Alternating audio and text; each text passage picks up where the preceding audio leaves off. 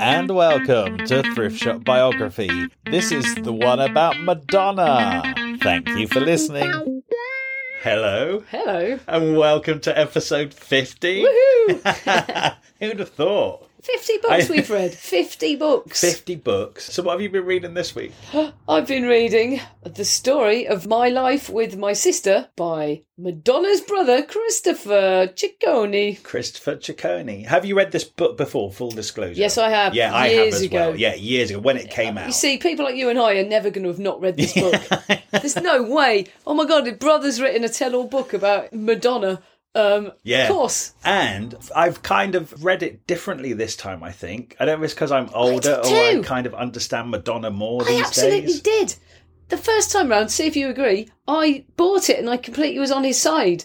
And I was thinking that he's brilliant and she's a total monster bitch. This time, I read it and really understood her side as well more. Yeah. Is that how you did it? Exactly how I Oh felt. my God. The first time was a page turn. I think, oh my God, it's almost like Mommy Dearest, but the sister version. Because he's slagging her off all the way through and it. she's a real bitch. But now you read it, I don't know if it's because we're older or we know she's survived so much longer in the industry and stuff. You kind of think, well, it's not as bad as I remembered it. Yeah, it isn't. And I'm not taking his side on everything. Yeah. I'm actually thinking that's a bit whingy. Yes. That's pretty weak argument, you Yes. know. Actually, she's really busy because she's busy being a genius. Yeah. It's still a page turner, though. I'm completely gripped by It is, it. Was it is. I loved it. And now I feel sorry for him in a whole different way because I still feel sorry for him. Oh, sure. I feel sorry for him because he's an average person and not a legend. He's comparing himself to a legend and he will always fall down. So, I ask you every week, should I be asking you about Madonna or Christopher? In a sentence, how do you feel about Madonna? Utter legend, changed the world, is probably a bitch. Yeah, fair enough. How about you? Yeah, I'm a massive fan since day one. Absolutely in awe of the woman, and I totally rate everything she's contributed to the artistic universe. Probably think she's a bit of a bitch. Yes. I'll back what you just said as well. Right from the first day she appeared doing Holiday on Top of Pops, I went, oh, who's this? Yeah. What's this? Oh my God, this is exciting. I love her fashion. I love her dance. Didn't know it was her brother in the background. Yeah, right. And I was like, right, I totally paid attention. And it amazes me because no one sold her to us. She just appeared on Top of the Pops with no background information for us kids. And it was instant. The next day at primary school or whatever, you're like, oh my God, you see that woman on Top of the Pops? She's amazing. That song is so great. Yeah. Sold itself. So were you aware of Christopher before? No, I always was aware that her designs of her shows were totally theatrical and amazing. I never knew who did them. Of course, that's your arena of work, isn't it? Yes. Yeah. Funny, because I knew that he was part of her troupe, if you like, but I kind of thought he was just her dresser. I didn't know that he designed her shows, and I didn't know that he even got to direct a couple of them. Yeah. So I'm always aware of him. He cropped up occasionally. And I knew he worked with her. I just didn't realise to what extent. Yeah. So, should we get into it? Let's do it. Episode 50. Here we are. Hooray! Thank you, everyone, for listening.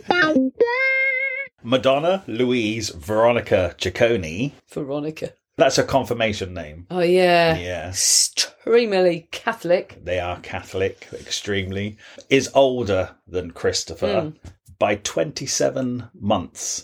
So Madonna is Christopher's big sister in a family of 8 kids. She was born in 1958, the year that Michael Jackson and Prince was month. also born. I know. What an amazing month for superstars. And that's quite odd, really. Like, I don't believe in cosmic shenanigans. But those three. For the 3 defining icons of our time to all have been born in the same month is a bit weird. Something happened. Air. Angels. Yeah. And 2 years later, 1960, Christopher was born. And in 1963, their mother, Madonna, died. Yeah. Now, this is well documented. We kind of all know that Madonna's mum died, and we all kind of realised that was probably the driving force behind her drive. She was 5. Yeah, I mean, that does shape who Madonna is, whereas Christopher was 3 and he doesn't even hardly remember her. Yeah, he doesn't, but he does get the repercussions of the mum dying and leaving behind a grieving father. That's true. But he remarried very soon. The housekeeper, wasn't it? Yeah. In 3 years he was remarried. Yeah, they got a housekeeper to help with the kids. Called Joan. Yeah, and then he tried to see other women but ended up marrying the housekeeper. It's textbook. And Madonna did not accept her No, whatsoever. she never has. I thought it was interesting what Christopher said about Madonna's relationship with her dad, in the fact that they were very close, and within these 8 kids, even when Madonna, because I think Madonna is the oldest girl, and even when she was too big to sit on her dad's lap, she would like push everybody else out of the way and still sit on her dad's lap. Yeah, almost flirting. Yeah, Christopher says she has the Electra complex. Yeah. But also that his dad seemed completely in Madonna's thrall as well. And then you kind of have to think, she's called Madonna. Yes, and she looks just like her mother. Yeah. And you see that picture in the book of the kids, there's one picture where Madonna's just looking straight at the camera. And she's just utterly beguiling. It's the beginning of a lifelong thing where she needs male attention. Yeah. She needs to be the centre of everybody's world. Yeah, but it's sexual as well, isn't it? It just does seem to be. She's pretty charged in that department. Mm-hmm. Christopher also says Madonna the mother died when she was 30. And all those young kids. And then he says, none of us, not our father, not our brothers and sisters, not me, and certainly not Madonna, ever mentioned her name. Yeah, it's weird, isn't it? Except on rare occasions. Yeah, I mean, they just bottled it up. You wouldn't have expected that to happen if you were the dad. He never imagined he would be on his own with that many kids. No way. I mean, not all of them. Some of them were Joan's kids, right? No, well, the first 2 were boys, Anthony and Marty. Then there's Madonna, then Paula, then Christopher, and then Melanie. So there's 6. And then when he married Joan, they had 2 more kids, Jennifer and Mario. So Madonna's mum had 6 kids and died at the age of 30, leaving the dad on. Wow. And he had 2 more. Oh, that is devastating. Yeah, and of course it would shape all of their lives. Yeah. Yeah, it's horrible. Yeah. But then he just carries on, I'm sure, not unaffected. But you can see how that would really piss off one of those kids who's dedicated to their mother. Yeah.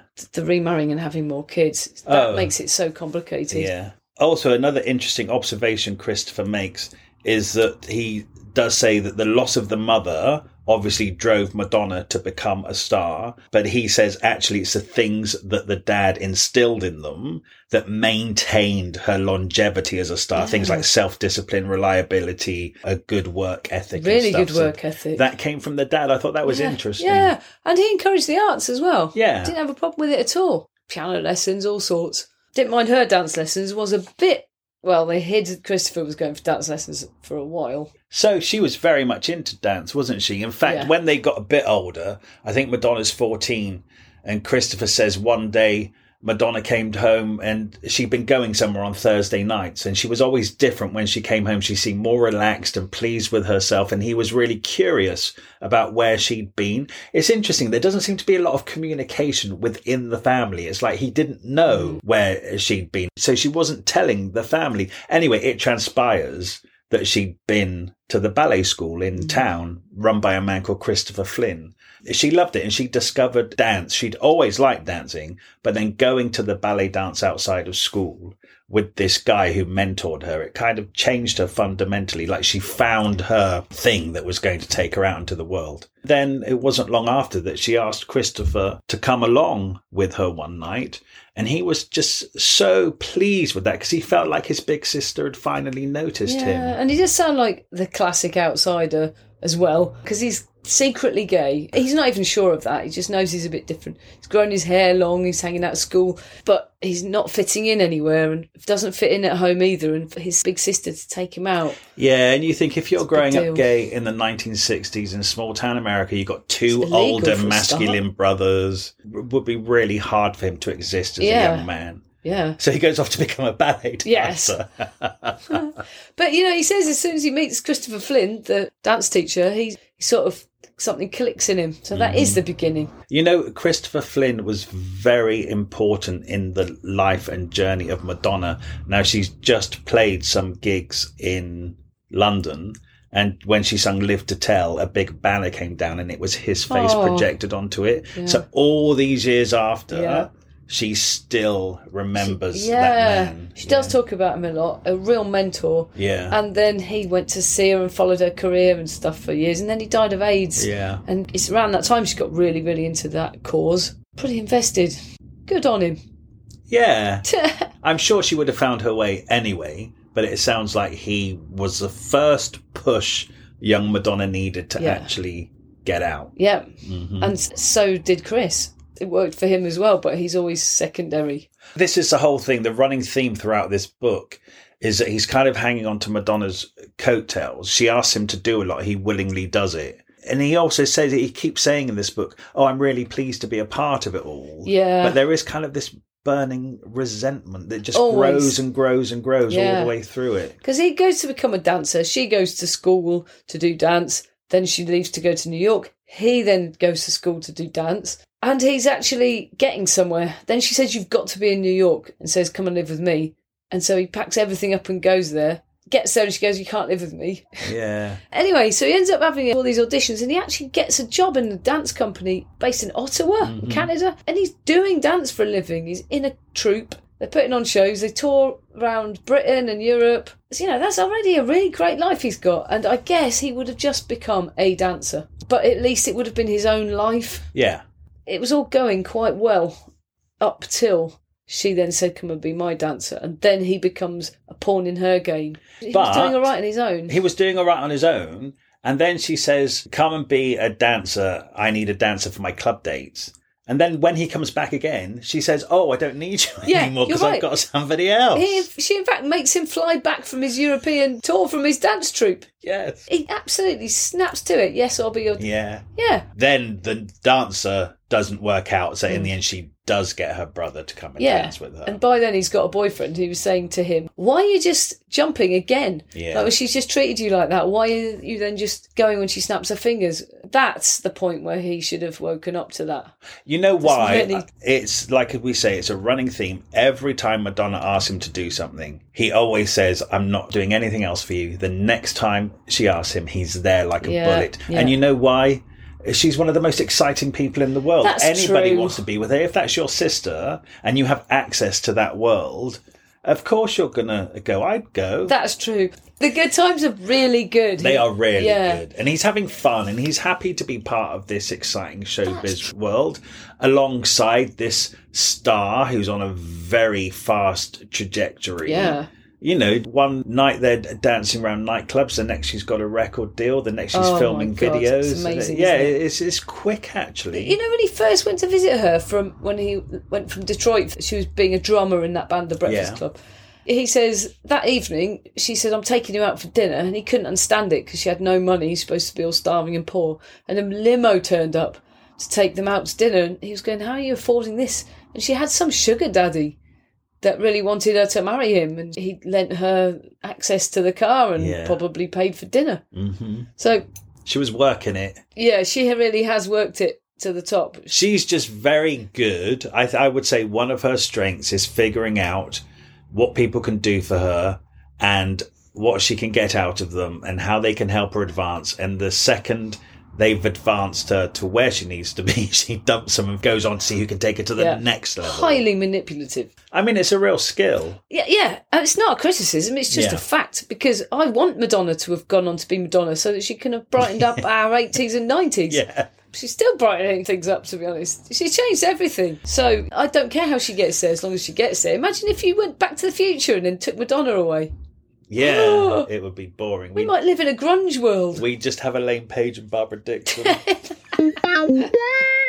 So she's in New York gigging in bands and stuff, and she's got her brother over and they're going to the dance clubs like Danceteria. I think there's a dig here that what he likes doing with this book is exploding her myth, because she says that she just turned up in Times Square on her own with $35 in her pocket. And he's like, well, she had a scholarship to a dance school and there were plenty of contacts she had in the city. But, it's not and that much. And it's a middle-class family and the dad was supported her. And I'm thinking, no, do you know, I don't think he did, because I've watched documentaries where she walks around New York going, I lived here, I squatted there, I did that. I was absolutely starving.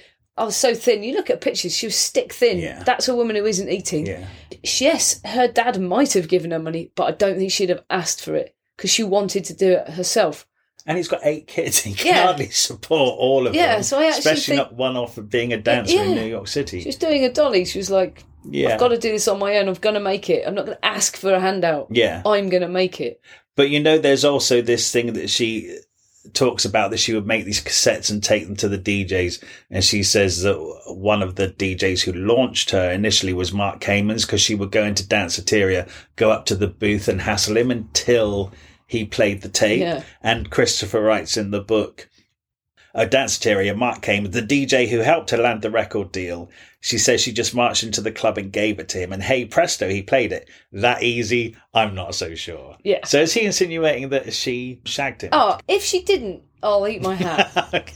If that's not how she got where she got, then I don't know. Oh, really? I don't know. I think people could recognise that she's a star in the making. They might want to have sex with her. I don't think it necessarily means they did. I just think she did. I mean, Nile Rodgers talks about when he's making Like a Virgin with her and he's producing it. They didn't sleep together, did they? He didn't want to, and she got so upset. What? She was like, why don't you want to sleep with me? Really? Like, I don't want to. I just want to work with you. I think it's she's just part highly of her sexual. act. Yes, I think she's highly sexual. It's just part of her life. Mm-hmm. I don't think it would have been much of a chore. She's playing to her strengths. Yes. I love when, just to go back to when they were at high school, Christopher says that there was a talent show at the school and the whole family went. So it's Madonna's dad and Joan, the stepmom, and Christopher. They're all waiting for Madonna to come out and do her turn. And Madonna comes out with her friend Carol. They're like in these flesh-coloured leotards and they've painted their bodies. And Christopher says they come out dancing. I couldn't call it dancing. They were just like writhing around the stage. And they look naked. Yeah, being so sexual. And said the whole auditorium were just aghast at how sexual it all was. And Dad is mortified, of course. Even at 14 years old, Madonna was being Madonna. Yeah, absolutely.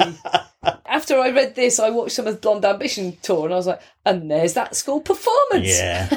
Pushing the boundaries, challenging everybody. So you kind of have to think that on a world stage, Madonna has constantly pushed those buttons about female sexual autonomy. Yes. So interesting to think, even at the age of 14 in that small town at her high school, she was basically doing the same thing. Wow. Yeah, it's true, because she's brought a masculine energy to the female sexuality, aggressive, powerful, owning it. Yeah. All of that stuff. Nobody did that. Marilyn Monroe, who's one of her idols, she did it in a very quiet way, but while acting completely innocent and weak. There's a power beneath that. Madonna just put that power right on out there. Plus, the legend of Marilyn, we all think of her as a victim. Yeah. Whereas whatever you think of Madonna, you could never call her a victim. Absolutely not. Yeah. Is her brother a victim? Everybody, we are all her victims. She's in New York being this exciting young thing, and she gets her records played at the nightclubs. When you say that her records are playing, that is everybody and burning up. Oh, yeah. Absolute dance floor corkers. Everybody. Okay, so that's a hit on the dance charts, but then Holiday comes out next, and that's a mainstream crossover. Oh, yeah, that's the one you and I probably, as kids, saw on Top of the Pops and just went, what the... So her pop career has already started. Her record company, Sire Records, decide to invest lots of money in her and for videos, and then they pay for her to go to Europe to promote and go on Top of the Pops. Oh yeah, I learned about this woman Maripol. She was the manager of Fiorucci. Christopher worked there for a while. She clothed Madonna. She's the stylist that made Madonna look like Madonna and made all of us kids copy her. Yeah. All the bangles. She actually invented the rubber bangle and manufactured them. All those bright coloured rubber bangles. What's so cool about Madonna's image is that it was something you could replicate by just going to a charity or a thrift shop and buying just bits and cutting bits. And so it was that real poor person's make, do and mend fashion of the 80s that anyone could copy. We all went and got bits of leather string and tied them round our wrists. That was a bit hard, but it was Madonna as well. The rubber bands just took off. It was real punk. Pop punk. When you look at Madonna in the early 80s, those first couple of songs, she is essentially singing disco, but she looks like a punk. Yeah. And that's not really happened before. I think that's why she stood out, you know. Yeah. But it's a very clever image. Cool, isn't it? Yeah, it's very interesting. And so, she took off. Then the next song was Lucky Star. Another thing that I find amazing about young Madonna and her determination is that at that stage in her career, so 1983, 1984, she saw who the biggest pop star in the world was, which is what she wanted to be. The biggest pop star in the world was Michael Jackson. So she finds out who manages him, Freddie DeMann. Yeah. And she demands a meeting with him and says, I want you to be my manager. And he's so impressed with her that he says, okay, then. Yeah, so she gets the best manager. Yeah, she's got the best manager in the business. But she has so much confidence. I admire it so much. Yeah, she really does. She deserves everything because she's gone and got it. Yeah, I know. And outside of this book, because you and I know so much more about her than he's put in this book. Mm-hmm. She went to the building where the music producers were or whatever and just went up and down the lift all day until one of them walked into the lift, so it looked like she was accidentally in the lift and was like, oh, hi. You know, I think she did that for like 3 days or something ridiculous like that. That's how pushy she was, but that's also how intelligent she is. She knew where to go, she targeted, and she did it herself. Yeah. She really did it herself. The more I read this book, it slags off Madonna, the more of a hardcore Madonna fan I'm becoming. Yeah, no, definitely. Now we talk. Yeah. So, at this point, Christopher is still her dancer, but then as the second album, Like a Virgin, comes out, Freddie DeMann, Madonna's now manager, approaches Christopher and dispenses with his services. Of course. Yeah, and because he could see it coming. Yeah, he knew it was on the cards because they want to promote her, put her on stage on her own and stuff on the TV shows because she can handle it on her own. Let's face it. Then what I think pushed Madonna to the next level happens. It's the very first MTV Music Video Awards, and she comes out and sings Like a Virgin in a wedding dress on top of a wedding cake. Yeah. But then for the second half of the song, she basically just kicks her shoes off and dry humps the stage. Yeah, she's all over the floor. She's got stockings and suspenders on. She's her 14-year-old self in the school hall again, isn't she? Yeah. But on a world stage. And I know, this isn't in the book, but I know that Freddie DeMann, as soon as she comes off stage, he's like, you've just ruined your career. Next day, everybody was talking about her. Yes. Like a Virgin went to #1 for about 6 weeks in America. It's a cracking song. So her star is ascending quickly, and she's filming Desperately Seeking Susan. Oh my God, from this point on, it's just unbelievable. The biggest, most monstrous hit after hit you've ever heard of anybody achieving in such a small time. So then Madonna's filming the video for her next single, Material Girl. And on that fateful day, she meets her future husband, Sean Penn. Yes. It says that, right? But it doesn't say why he was at the video shoot. He's not in the video. He's not in the video. I think a bit like David Beckham and Victoria Beckham, he might have seen Madonna on the TV and might have had a friend who said, can you get me on the set so I can meet her? Yeah, he's not just there. No. Oh, mind you saying that. It's an elaborate music video. He might have been on the studio lot. Yeah, could have been a studio lot thing, Yeah. And he's wandering by to see what's going on. I had no idea that Sean Penn was a Nepo baby. His mum is an actress and his dad is in the industry in some form or another. No, I didn't know that either. I didn't know that. No. Yeah, that surprised me because I just thought he was this gritty little actor who came from nowhere. Yeah, he's acting like a gritty little actor. Yeah. Because he's a good actor. He's a good actor. That's where I will leave it with Sean Penn. I think he's a terrible person. I just don't know him outside of this story. I always knew that he treated Madonna terribly, and I always knew she played it down. Right. To the point that there's police reports filed and they've been in the press. Like, he properly beat her up. Well, yeah, Christopher talks about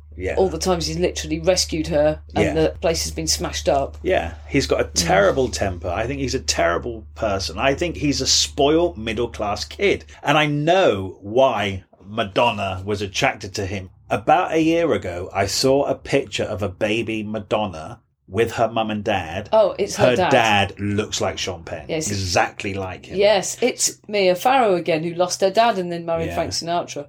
Well, it's the Electra complex, isn't it? She loved her dad the most, so she wanted to marry her dad. Well, she did. So, Like a Virgin album, millions and millions of copies, and then she gets to go on her first tour. And even though Christopher's not a dancer, she asks him to come and be her dresser. And he feels a bit odd about it to begin with, but of course he wants to be part of it. And she says she doesn't want any stranger to see her naked, isn't that? So she's happy to be naked in her videos and stuff, but up close, she doesn't want anyone to see her naked other than her own brother. Yeah, I know, that's weird. When she's naked as art, that's different, isn't it? Mm-hmm. That's real. Backstage sweating, costume changes. Yeah, but she says, you're the only person I trust. I need you. And he says, oh, my big sister needed me. So he's gone back. Yeah.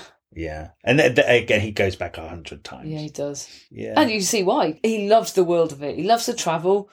And he loves hanging out with all the dancers and all the celebrities. He loves meeting all the celebrities. Yeah. She's not bothered at all because she wants it to always be all about her, he says. So, yeah, he's having a great time. Let's not mistake that. He is, but he does say that she gives him a hard time. Oh, yeah, like she's yelling at him, being abusive, telling him he's a piece of shit all the time. Every single day he has to take that.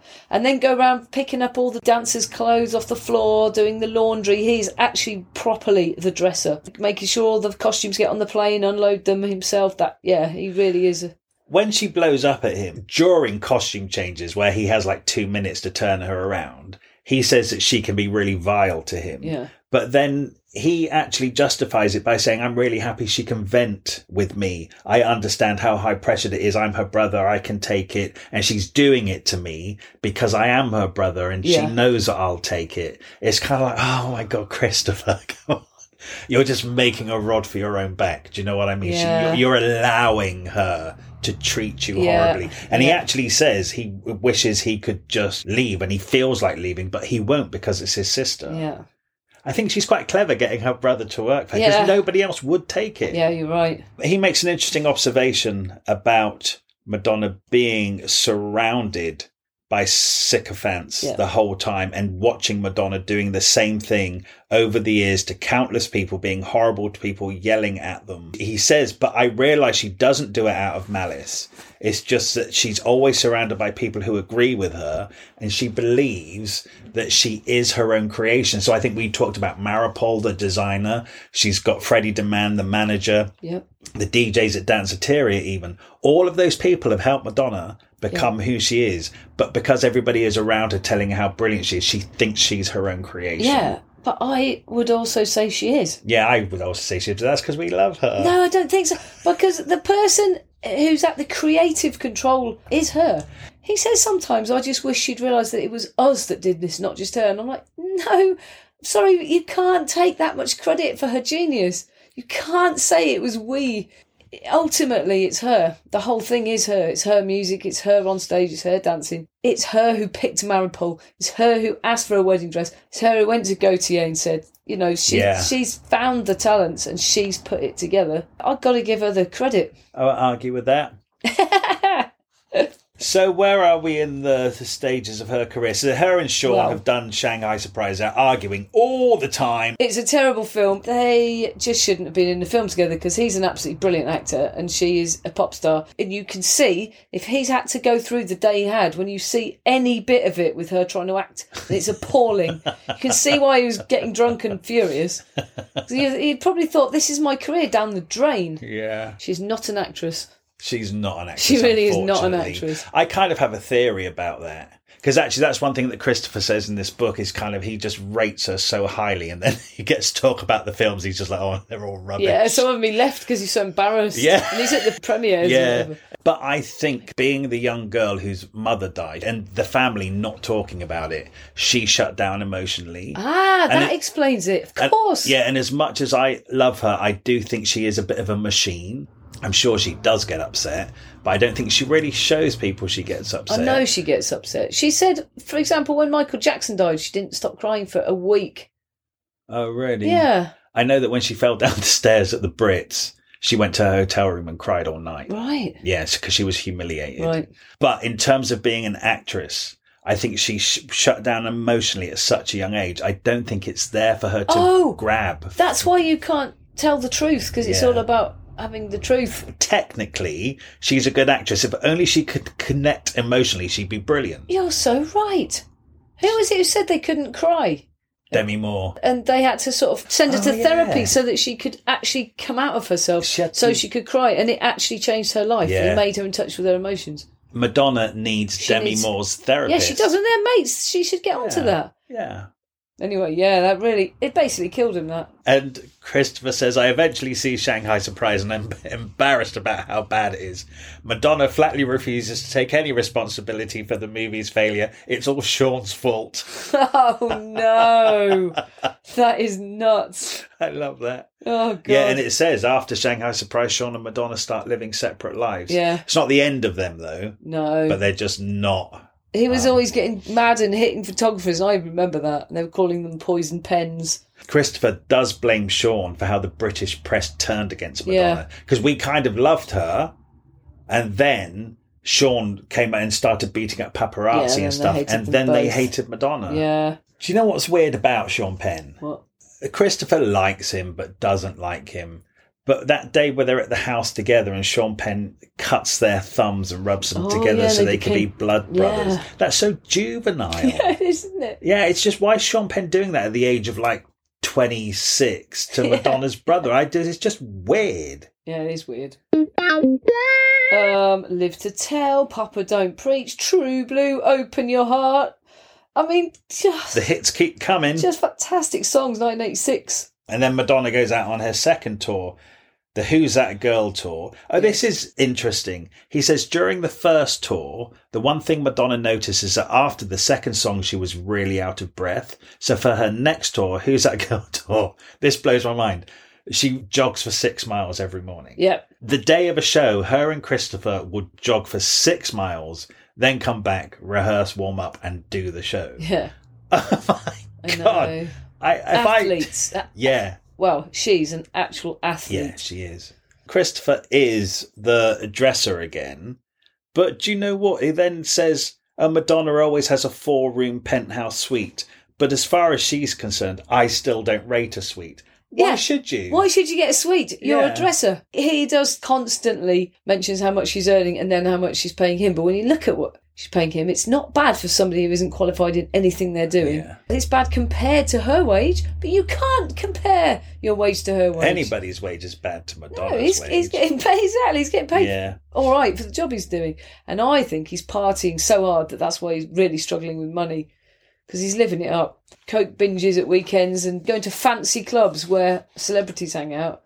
Yeah, and he does want special treatment because he is her brother. I kind of get it a bit. I do but also too. At the same time, why are you expecting a suite in a hotel? I get both sides of it. What she'd have probably really wanted is if he was just really dedicated like her, didn't drink, was really focused just on work, because he does evolve into this celebrity partying lifestyle. If he was as focused as her on work and became the world's greatest designer, then maybe he would have come up with her, but he would have earned it. Yeah. I'd have liked to learn more about what went into his ideas behind the design of this or design of that, or what input did he have when directing these shows. You know, he doesn't talk about his work at all. So you learn nothing about what he actually contributed. He talks about doing up her houses. She gets him to do up a lot of her houses and pays him for it, not that well, but he's not qualified, and he really enjoys spending the money. He's not qualified, but I think by the time he's done the 3rd or 4th house and she is asking him repeatedly to do it, say she clearly likes and rates what he does. Yes.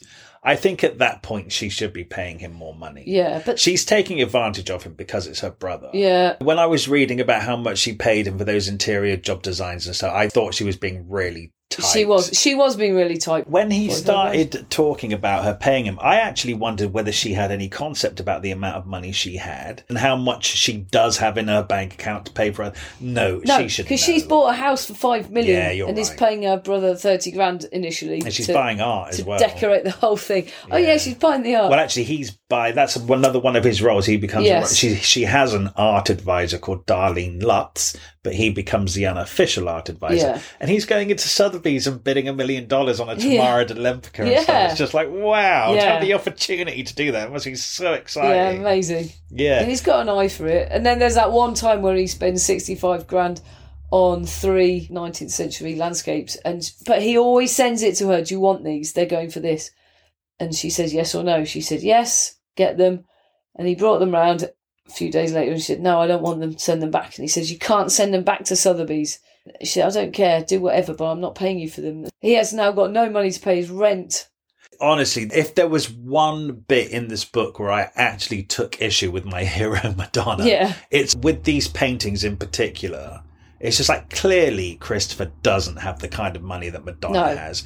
Clearly Christopher can't absorb $65,000 from paintings from Sotheby's. Madonna can. Yeah. But she just refuses to do it. Yeah. He couldn't pay his rent at all. That cleaned him out. There's more to it, you know. It's not just about the financial transaction. He does address this at some point. he thinks she's worried that they've become too close and she's almost trying to push him away. Yeah.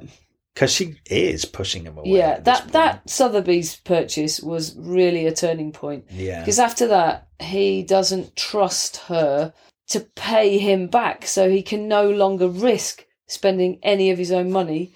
So then the next house he has to design, he draws up a contract, and that actually is almost the end of their relationship. It's the beginning of the absolute end of making a contract. She can't believe that he's presented her with a contract. Yeah. But he had to do it out of necessity. Yes, he did, because that what would have been great, I'm thinking when I'm reading this, is if he'd have talked through it with her first, said, this is really crippling me financially, so I'm not going to be able to risk spending my own money. So from now on, would it be okay if we drew up some sort of agreement just to cover my back?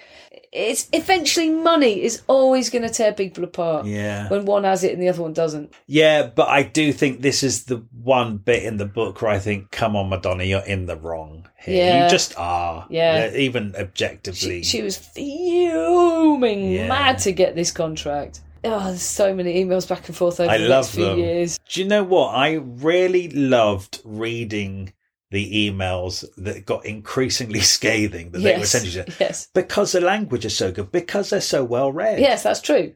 And I love that Madonna often writes letters to people. Even if she's telling them off, she'll send them a letter rather than make a phone call. Yeah.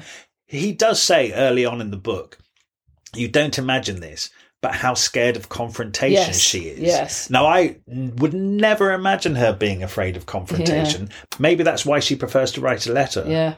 Anyway, they're screwed, aren't they, from then on? It really is the beginning of the end. But anyway, Madonna continues to be amazing.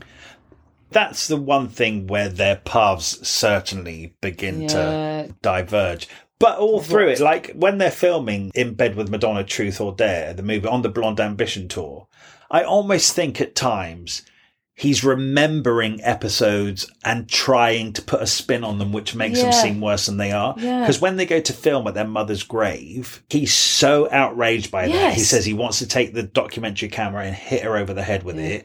Actually, the loss of Madonna's mother at a young age is such a defining part of her legend. Of course, if you're doing a documentary about her, of course you have to include it. And he is like, when we pulled up to the graveyard, I said, what the fuck are we doing here? I can't believe you're doing this. No. It's like, I would have just taken it as a given that you would do that in a documentary about Madonna. In this book, he's just like, it's one of the worst things she's ever done. It's like, it's not. I think it's a really natural thing to do.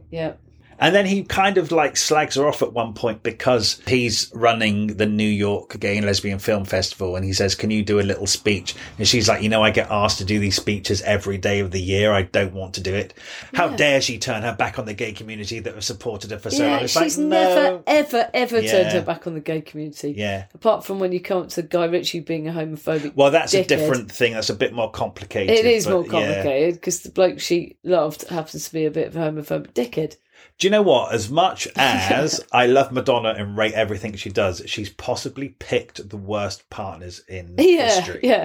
Apart from Warren Beatty. Yeah, he sounds like a nice fellow. Now, we've read that he's a nice fellow in about 4 other autobiographies, which makes me think, well, he must be a nice fellow. Yeah, he's doing well at the moment in the ratings. Yeah, we've read Joan Collins, Cher, Jane Fonda, all talk about Warren Beatty, all say what a lovely man. If anything, he's just a bit boring because he doesn't drink, and they all want to party and have a good time. And they're like, oh, Warren, he's so handsome, but he's just a bit boring. Yeah, but there's nothing bad said about him here at all. Christopher loves him as well. Yeah, I mean, Madonna was just a bit bored and was cheating on him because he was a bit older and a bit more boring, and she's got all this energy. As nice as he is, I really get the impression that he does cheat a lot, and I love the fact that he met his match in Madonna, and she was going out with Warren Beatty and she was having affairs.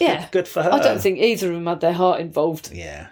So it's fine, isn't it? Yeah, it's fine. Yeah. It served a purpose. Yeah. Well, it got her the Dick Tracy job, didn't it? See, she is occasionally very good in films. Yeah, I love Dick Tracy. She's good in films when she doesn't play the lead role. If she's got a little supporting character role, she's often quite good. I was going to say, her brother says when she's playing herself, if she's channeling herself, if she's got to act anything else, she can't do it. Mind you, Evita was pretty good. Do you know what? I mean, was it though? I kind of think it's good. No, I tell you why it is good. Because she doesn't talk in it. It's all sung, isn't it? Yeah. And she's so good in her pop videos. Okay, it probably was good if you like Evita. I think I probably just don't like Evita. So you're not an Andrew Lloyd Webber fan? No. Don't like cats? No. No. Dick Tracy was brilliant. Express Yourself came out amazing. The Blonde Ambition tour was fantastic. He designed the stage. I watched it today. It's bloody good. It's so theatrical. One of their tours, can't remember which one he was saying about, a clown woman came on and she slides down a pole. It's a girly show. And she opened the whole show, and right at the end, Madonna leaves the stage and the clown girl comes on again. And then right at the end, takes her mask off, and it's Madonna. That's pure brilliant theatre. That's conceived really interestingly to start it off and then end like that. He says on the girly show, Madonna allows him to fly first class, but she still won't give him a suite. And when they arrive in London, he's shown to his room and it's a single room. So he goes to see Madonna and he says for the first time ever, he resorts to a tear or two. Yeah. And then for the rest of the tour, he gets a suite. Yeah, right. So she did give in to him, actually. Yes, just once. But, a few years later when he went to her wedding to Guy Ritchie, and he's forced to go because they've withheld the last payment they owe him. That's disgraceful behaviour on Madonna's. He's earned his last fee, and they've withheld for payment. For interior design. And then she says, I want you to come to my wedding. But he's really pissed off. But hang on. Why is she not paying him anyway? She's agreed. He's doing an interior design job for her. They've constantly withheld his last fee. Yeah, but why does she do that? That's a form of control. Yes, she's got the money. He's done the work. Yep. And then for the wedding, and he doesn't like Guy, so he made his excuses. He doesn't like Guy, but also because he's been arguing about trying to get paid, there's a bit of a bad vibe between them. So he says, I'm not coming to the wedding. And Madonna says, if you don't come to the wedding, you're not getting paid. It's just like, he's done the work. Pay him. Yeah, didn't the assistant phone and said, we are buying your plane ticket from your fee and we will give you the remainder dollars. Flying first class and there's only a few $100 left. Shocking. It's absolute bullshit what Madonna does here. And she's done that a couple of times. She will owe him money for a job that he's already done. Yeah. And he says, where's the money? And she'll say, you can have that money if you do this, if you come to the Kabbalah workshops and there's stuff. Always an extra and that's thing. Not on. It's blackmail. Yeah. That's beyond being a control freak. He should be able to choose to spend his money or not. She should be buying him a plane ticket to his wedding and paying him for the work done. That is outrageous. Yeah. Anyway, he's got this 5-day wedding in this castle in Scotland where they're not actually allowed to leave. They have to hand over their credit cards. They have to hand over their credit cards when they get there for incidentals. Incidentals! They're not paying for everything. Yeah. Highest paid woman in America. Now, that is actually bollocks. You've forced people to stay there for 5 days and they've got to pay for their instead. Fuck that. Anyway, then he goes to find his room and he goes up and up and up and up and he's in the servants' tower. He's got this tiny little room in a turret. A couple of days later, he goes into Gwyneth Paltrow's enormous castle suite and he can't believe it. And when he sees the size of that room, he realises it's almost possibly a joke that he's been put in this servant's turret. And it is, isn't it? It's her going, you're only the dresser, you get a turret. It's all manipulation of the mind. It's belittling. I do find some of her decisions weird, not least marrying Guy Ritchie anyway. Yeah. I really felt for him at the wedding because he's trapped in this castle. Yeah, he obviously wants to hang out with the women, but they've divided it so the men go shooting and the women have a lunch. Men are banned from the women's luncheon. He says, I'm not going shooting. So he's just trapped in his room. These men have come back and they've shot 500 birds. And he says, we're having them for dinner. And they all laugh. Now we just killed them. Everything Guy Ritchie stands for. No, this it's just obnoxious background. Masculinity that, like in the homophobic jokes and stuff, it's all part of it. He has to assert his masculinity. Yeah. It's not enough that he's marrying Madonna. No. Also, Madonna's so legendary for understanding the non-binary world of people, everybody from straight to gay to everyone in between, and the gender mixes of everybody. If anyone gets that, it's Madonna. Yeah. And yet she just drew a line black and white down male and female and wouldn't let anyone cross over either way. That just goes against her normal grain. Yeah, I don't know, she'd become a mother at this point. She had 2 kids. Yeah, so you have to go straight. Yeah, no, she definitely did go very straight for a while. Another weird thing I found out. Another weird thing I read in this book. Yeah. When Christopher was on his own at the castle walking around, he said there was this woman riding a horse. And he said, "Oh, hello." She says, "Hi, I'm Stella." Then he realised it was Stella McCartney, who was Madonna's matron of honour. And he said he thought that was really weird because they'd only just met. Right, that is weird, actually. Yeah. Then it turns out that Stella McCartney had designed the wedding dress for £30,000. And then you kind of think, the way Madonna is and how tight she is with her money, do you think she just asked Stella McCartney to be her matron of honour so she could get a free dress? It's quite possible. I remember they were really good friends for a while, though. But she barely knew her when she asked her to be the matron of honour. It's weird. It's weird. That whole wedding just sounds pretty weird and really uncomfortable. Yeah. Anyway, he was really miserable, basically. And then there's Sting and Trudy Styler. And oh, well, they sounded lovely, I have to say. They come out really well. They do sound really nice. And he would go to their house after and spend time with them. Yeah, they seem sweet. Yeah. But he's a knobhead, isn't he, Guy Ritchie? Yeah. I don't really like Christopher's art, do you? Have you looked at that? Well, I just felt, Christopher's art is nothing special, but also what really annoyed me, he did that photography exhibition, which was just photographs of his friends' bums. Yeah. And as a gay man, how lowest bottom denominator? Yeah. Just taking photos of arses. I know. Like, honestly, it's on a par. If that was a straight man, they did an exhibition just of photographs of tits. Yeah. How boring and uninspiring is that? I was really annoyed to find out that Christopher's photography exhibition was just bums. Yeah, that's around the point where Madonna was asking him if he's a drug addict. Even she couldn't understand it. Gosh, she really got a bee in her bonnet about that. She really did, didn't she? Which made me think, is he? Well, and he's just not telling us. Well, he did say, I only did it at Fridays and Saturdays, so he was out once a week. But it kind of grew, because if you're to believe Christopher... When she first started accusing him of it, there's this friend Madonna has called Ingrid, who seems to be a massive shit stirrer, right? Yeah, she was Sandra Bernhardt's girlfriend. That's how she got into the scene. Okay. Mm-hmm. And then dumped Sandra and just was besotted with Madonna for the rest of her life. Which Madonna loves. Loved it. Madonna loves people who are besotted with her. Yeah. And I think that's a problem with Christopher. I think he was for a long, long time. It was his big sister. He was completely enthralled by her. But probably a bit jealous. Probably wasn't working. And I think he realised he'd lost himself. He says he's more than aware people look at him and they see Madonna. Yeah. At some point, when you grow up, and I don't mean grow up from a teenager, I think when you're 35 or 40, you probably take pause and think, oh, I am actually a person of my own right. Yeah. And I think that did happen. In fact, he has a partner called Danny, and he'd been with him for 10 years.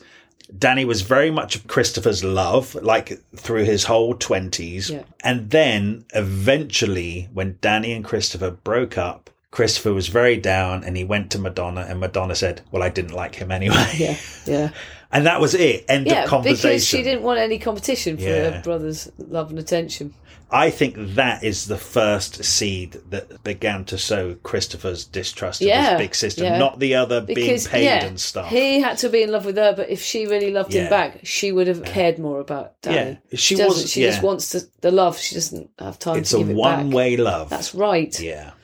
And then that's why she's probably really jealous of Kate Moss and Naomi Campbell when they became his maids, because she couldn't handle that, could she? Oh, you're hanging out with those models again. She doesn't like the competition. Well, also, they were massive drug takers. They were, and real partiers. Yeah, and Madonna isn't. No, that's true. I kind of get that they can all go out to dinner together, and then Madonna, who doesn't indulge in cocaine and stuff, there comes a time of the night where she wants to leave. Yeah. And I totally understand. Yes. I mean, I'd leave myself. I get it. I get it too. Yeah, I don't want to be around coke-snorting supermodels. And then he sort of fell in love with Gwyneth Paltrow platonically and Demi Moore. What was interesting about his friendship with Demi Moore is because we read her book and we knew that she got sober to sort her life out. Oh. Now, when he's hanging out with her, with all these other celebrities, and they're all off their heads, I thought, Demi Moore is lying. She has to be off her head. No. And then he says that she's not. She's completely sober. Yes, but she's chain drinking Red Bulls, coffees, and chain smoking. Yeah. So you're totally wired. So that's a drug. It is kind of drugs, and it's so unhealthy, but you're still needing a buzz. Yeah. You're living on the edge. She's probably not eating. She's still pursuing a buzz, even if the buzz is dancing on Red Bull. It's still, and cigarettes. She's still not a healthy, normal way of life, is it? No. I mean, it sounds like a lot of fun. Oh my God, Christopher Ciccone has had a blast. Oh yeah, he's had an amazing Madonna's life. brother. But he talks about every dancer on the tour. He watches them go through the same thing where they are amazed to be on it, and then they bask in the light of Madonna, and then they get so close to her, they think they're going to be friends with her for the rest of their lives. And then they see the end coming and realise they might not be, and then they're cut out. Yeah. They will never be able to phone her again. They'll never, ever see her again. He sees that cycle over and over. And then he starts to realise it's going to happen to him. There's a few years where he knows he's on his way out. He's clinging on, but it's depressing. And finally he cuts it off. And this book, I feel, is the final cutting off, that he's taking some control, because he knows she'll never speak to him after he's published this. So it's making sure that he's done so that he doesn't have to worry about it anymore. I felt that. I felt within this book towards the end, he kept making actions which were going to sever the ties with his sister. Yeah. They clearly are so entirely bonded, I think, through the death of their mother. They clearly are just in love as brother and sister with each other. But what I think is amazing, when they do fall out and they send those awful emails to each other, they actually always end them. But I do still love you. Yeah. They're American. They're just more open about those words. Do you think? Most people go, I love you, I love you. No, but not if you were having a go at someone. Not if you were really telling somebody off. Actually, they don't just say, I love you. They actually say, I really love you, even though you're crazy. And they go into it, the reasons why. This is so telling of Madonna. I love this. When she is just so convinced that Christopher is a massive drug addict and he needs to go to rehab, and he's like, I don't need to go to rehab. It's not that bad. She says, yes, you do. Go to rehab. So then he goes to the doctor, and the doctor writes Madonna a letter saying Christopher does not need to go to rehab. She writes him a letter back saying, you're a terrible doctor. You don't know what you're doing. Yeah. You have no understanding of this situation. Then Madonna said to Christopher, I'll pay for you to go to rehab. He's like, I don't need to. So they agree that he will have therapy once a week, and Madonna will pay $150 for him to go to therapy, on the proviso that she gets reports of the sessions, right? That's massively controlling. Yeah. Then, after a few it's sessions... supposed to be private. How can he be truthful when he knows Madonna's reading it? Because his problem is her. Well, the therapist says your problem is your controlling sister. That's exactly right. Anyway, he says to her, can you tell my sister I don't have to go to rehab? So now the therapist sends Madonna a letter saying, I've assessed Christopher. He doesn't need to go to rehab. Madonna responds to the therapist saying, you're a really terrible therapist. You don't know what you're talking about. He even has blood tests. He's not a drug addict. Yes, he is. That's such a illustration of when she becomes fixed on an idea, you cannot change it. But also, she can't comprehend that his problems with her might be real problems. Mm-hmm. The real revelation at the end, when they do have a conversation about it, where he's expecting an apology, she says to him, Christopher, I feel sorry for you for bearing the burden of being my brother. She doesn't say sorry for myself and my actions. It's the burden of what the world expects from you because you're... She doesn't take responsibility for anything. At all. No, it really isn't. It's very interesting getting into this. Yeah, I know it is. Well, so, okay, after the worst email, she wrote, I've made you what you are. You wouldn't be anything without me. Never contact me again. Wow. You wouldn't be anything without me. He might. He would have had a career. And to be honest, what he has had, apart from all of the adventures, is just a job. He also gets to the point where he has worked with her for so long that actually he can't go. He asks her for a letter of recommendation for his resume and stuff. She says, I'll give you one if you go to rehab. Yeah, right. It's just like, oh my God, Madonna, stop it. Yeah, no. Give your brother, who's done a very good job for you for the last 15 years, just give him a bloody letter of recommendation. Yeah. Why does everything have to come with a proviso? Yeah. He's already done the work for you. She is a fucking bitch. Yeah. So those emails they send each other, they are. I love it so much. It's like Dynasty with Joan Collins and Alexis. It's like, done with a smile on the face. It's high class bitchery. Yes. And I love that he's published them in this book. Yeah. He emailed this to her. He says, I gave up my fucking life to help make you the evil queen you are today. 15 years listening to your bitching, egotistical rantings, mediocre talent, and a lack of taste that would stun the ages. That's amazing. That's genius. Was that the one where he pressed send and regretted it? Yeah. Yeah, I'm sorry that he regrets it, because I think that needed to be sent. Yeah, it's one of those where you know it will probably break you and you want it to be broken, but you also don't. Yeah, no, he says he regretted it. He said he sent it and he was overcome by a deep sadness. The woman I loved above all others. Oh, it is a love story, isn't it, in many respects? Yeah, or it's just a really bad relationship. I don't know. You know, they did have that extraordinary trauma when they were tiny. When Madonna gave birth to her daughter, Christopher was there, and the first thing she said is, "I wish Mum was here." Yeah. That's heartbreaking. Yeah. And she's a 35-year-old woman at that point. What's even more heartbreaking is he never gets to know his niece and nephew because it's cut out. Guy Ritchie really starts a divide. He really does. He just does. They do not like each other. He doesn't like gay men. I really do think. Yeah, no, he does. It's just not good. I think it's difficult that when you are the brother of somebody so massively famous and you have devoted half of your life, if not nearly all of your life, to her. And like he says, he's so aware that people look at him and see Madonna.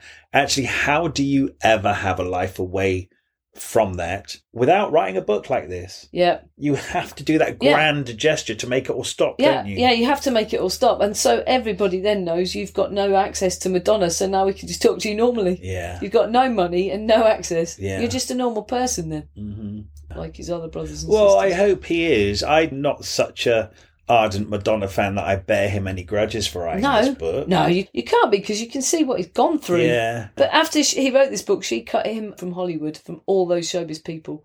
Oh, he said he realised really quickly that word had gone round. Yeah, the doors all closed to him. He couldn't get any of the work anymore. Like Gloria Estefan is never going to get him to make a video for her again. Or Hey, Dolly Parton. Dolly. He directed a video for Dolly Parton. And I thought it was very strange that he pointed out the fact that she always wore long sleeves and covered her arms. I thought he said this for a reason. I went on to Google and Googled Dolly Parton's arms. All of a sudden, all of these articles comes up. Why does Dolly Parton keep her arms covered all the time? She's covered in tattoos. What? Stop it. She's covered in tattoos. What are you talking about? Dolly Parton. I know, I can hear you. I can't comprehend it. No, my brain will not. The people who have seen them say they are the most beautiful tattoos they have ever seen. My God. She's like a big fat hairy biker. This doesn't go. Yeah, it's weird, isn't it? Yeah. Tell me the last time you saw Dolly Parton's arms. No, I can't. Yeah. I mean, if you go back to like the 1970s, you can see them. I have to say, I really did clock that he mentioned twice that her arms were covered, and I didn't know why. Oh, no, I thought it was weird. That's why I investigated. So he did that deliberately, okay? Christopher said he suggested to Dolly Parton that she and Madonna should make a record together, and Dolly Parton was up for it. Yeah. And Madonna just said, oh, okay, I'll think about it, which means no. And then she made American Pie on her own. Yeah. Went all country on her own. I like that era. I like all Madonna's eras. Christopher, I looked up, where it says they had reconciled a little bit after this book, and he said, I don't know what's so bad about this book anyway. I could have written a book about how horrific she is. Wow. So now they're not speaking again because he said that. Thank you so much for listening to this episode of Thrift Shop Biography. We love making this podcast, and we're absolutely thrilled that so many of you are already listening. You could really help us out by leaving us a review somewhere, wherever you listen to this podcast. And if you could share us, tell your friends about us, or drop some links on social media. We have a Facebook page called Thrift Shop Biography, so make sure you come over there to hear about the episodes first and what else we're up to. Okay, see you next week. And if you're new here, there are loads more episodes now to go and listen in the back catalogue, so make sure you go and enjoy them. Okay, thank you very much.